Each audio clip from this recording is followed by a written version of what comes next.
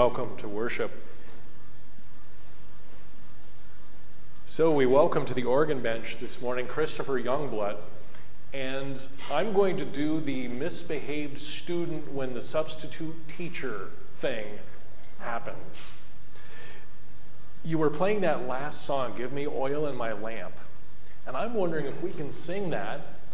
Do you know it? Give me oil in my lamp, keep me burning, burning, burning. Does everybody know that? Maybe from camp and stuff? Let's do that.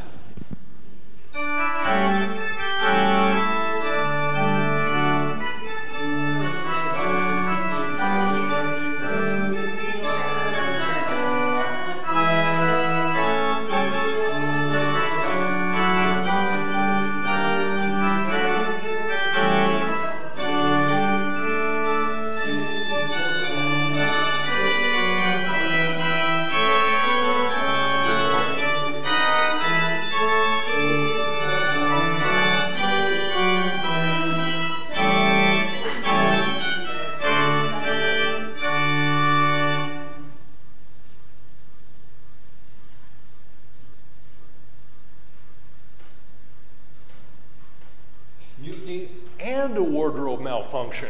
This is great. These services are recorded, so there you go for posterity. Extra silliness this morning. As we gather on this second to the last day of the church year, you'll notice that the parables have become more and more urgent, and they have a lot to do with how do we live waiting for Jesus to return? Shining until the break of day, as we just sang, maybe is a good example.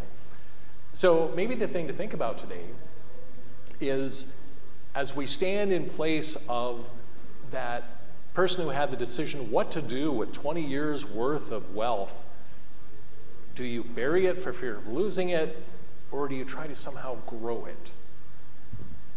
We'll talk a little bit more about that today. Do you smell the chili? People are praying already. Oh, may it be a short sermon so we'll do our best.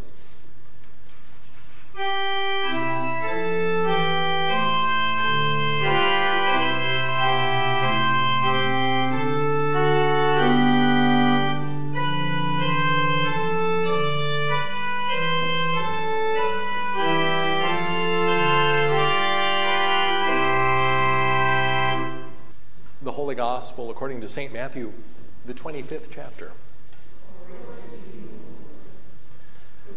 For it is as if someone going on a journey summons the slaves and entrusts the property to them.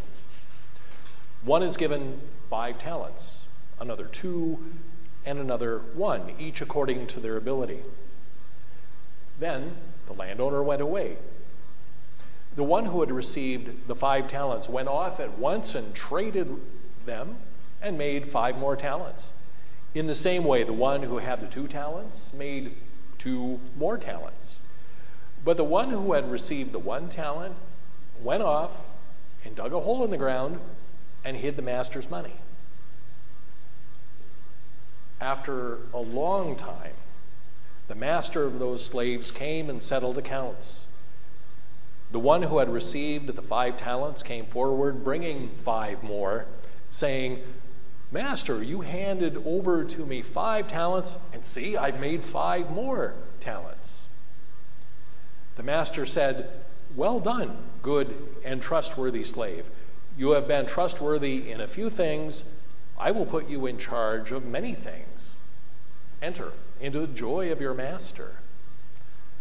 Then the one with the 2 talents also came forward, saying, Master, you handed over to me 2 talents, and see, I've made 2 more talents. And the master said, Well done, good and trustworthy slave. You have been trustworthy with a few things. I will put you in charge of many things. Enter into the joy of your master. Then the one who had received the 1 talent also came forward, saying, Master, I knew that you were a harsh person, reaping where you do not sow and gathering where you do not scatter seed. So I was afraid, and I went and hid your talent in the ground. Here you have what is yours." The master replied, "You wicked and lazy slave, you knew, did you, that I reap where I did not sow and gather where I did not scatter? Then you ought to have invested my money with the bankers, and on my return, I would have received what was my own with interest. So take the talent from him, give it to the one with the 10 talents. For all those who have, more will be given, and they will have abundance. But from those who have nothing, even what they have will be taken. As for this worthless servant, throw them into outer darkness, where there will be weeping and gnashing of teeth." The gospel of our Lord. Won't you be seated?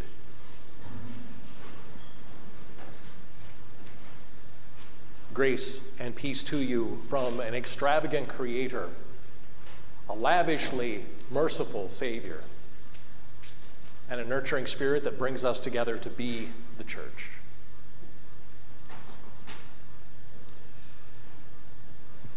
That's quite a leap from gnashing of teeth to the good news of our Lord, isn't it?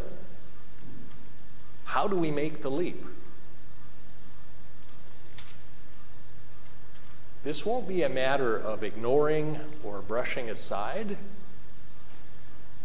but maybe a reminder about how the good news shows up in the mess, in the ambiguous, in the complicated.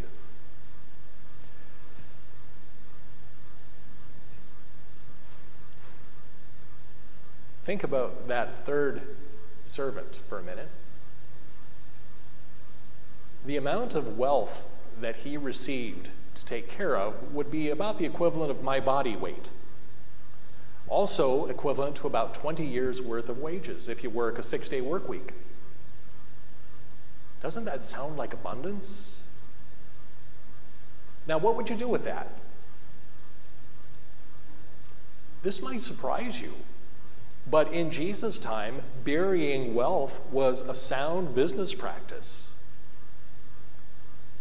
If you were to duck back a little bit into the First Testament and some of the writings of Moses, you would learn that interest gaining was a bit suspect, ethically speaking. So this parable is a little strange from the outset, but I think it calls us to do some weighing of our own.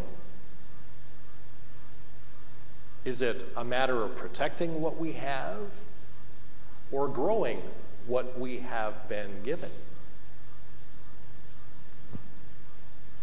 As you turn on your internal scale and adjust the tares and such and think about that, I'd like to share a couple of stories.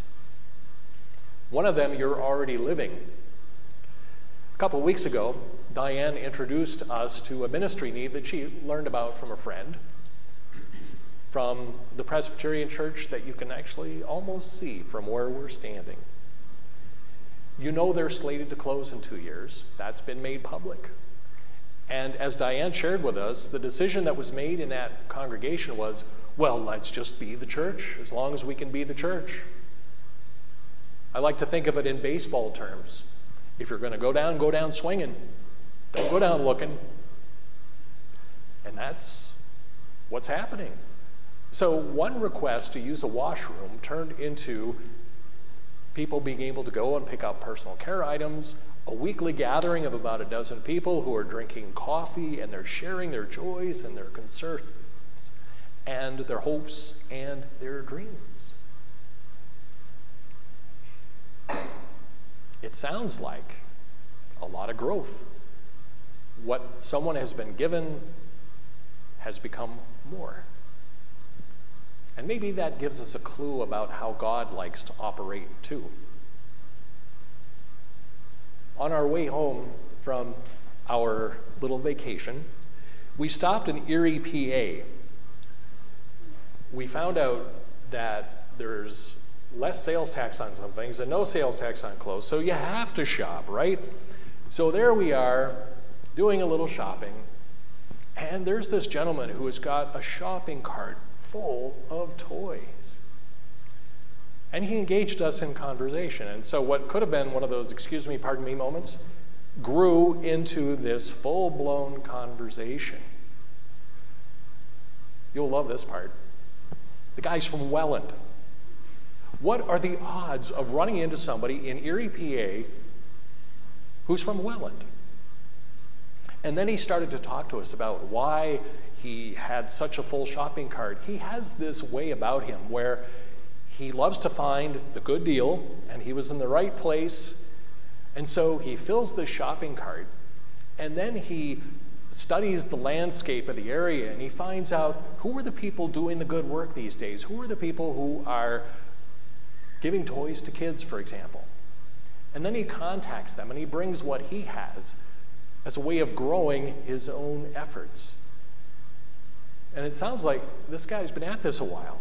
He is so passionate about taking something, growing it, and giving it. The guy's name is Philip, by the way. Maybe you know him. But he talked about how when he was working at the Ford plant, he was a shift supervisor, that they started doing fundraising there, and the bug caught him. And now his life is patterned in that way of sort of scouring for things, gathering them, growing them, and giving them. Now, I didn't ask, maybe I should have, but I didn't ask if he was a religious person or not. But somewhere in the back of my mind, I'm thinking somebody somewhere is saying, "Well done, good and faithful servant." I think these two stories allow us to think about our experience here and what we've been given. And it's abundant if you think about it. We still have time. Health's pretty good for most of us. We have each other. We have God who ultimately watches over us. And so what do we get to do with that?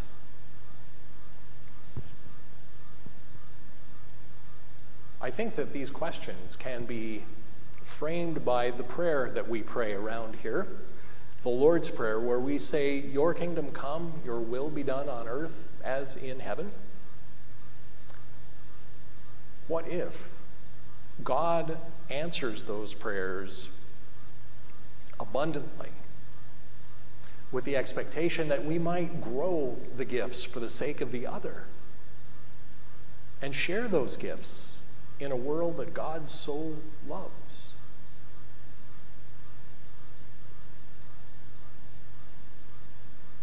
May you hear good news, and may you be it. Amen.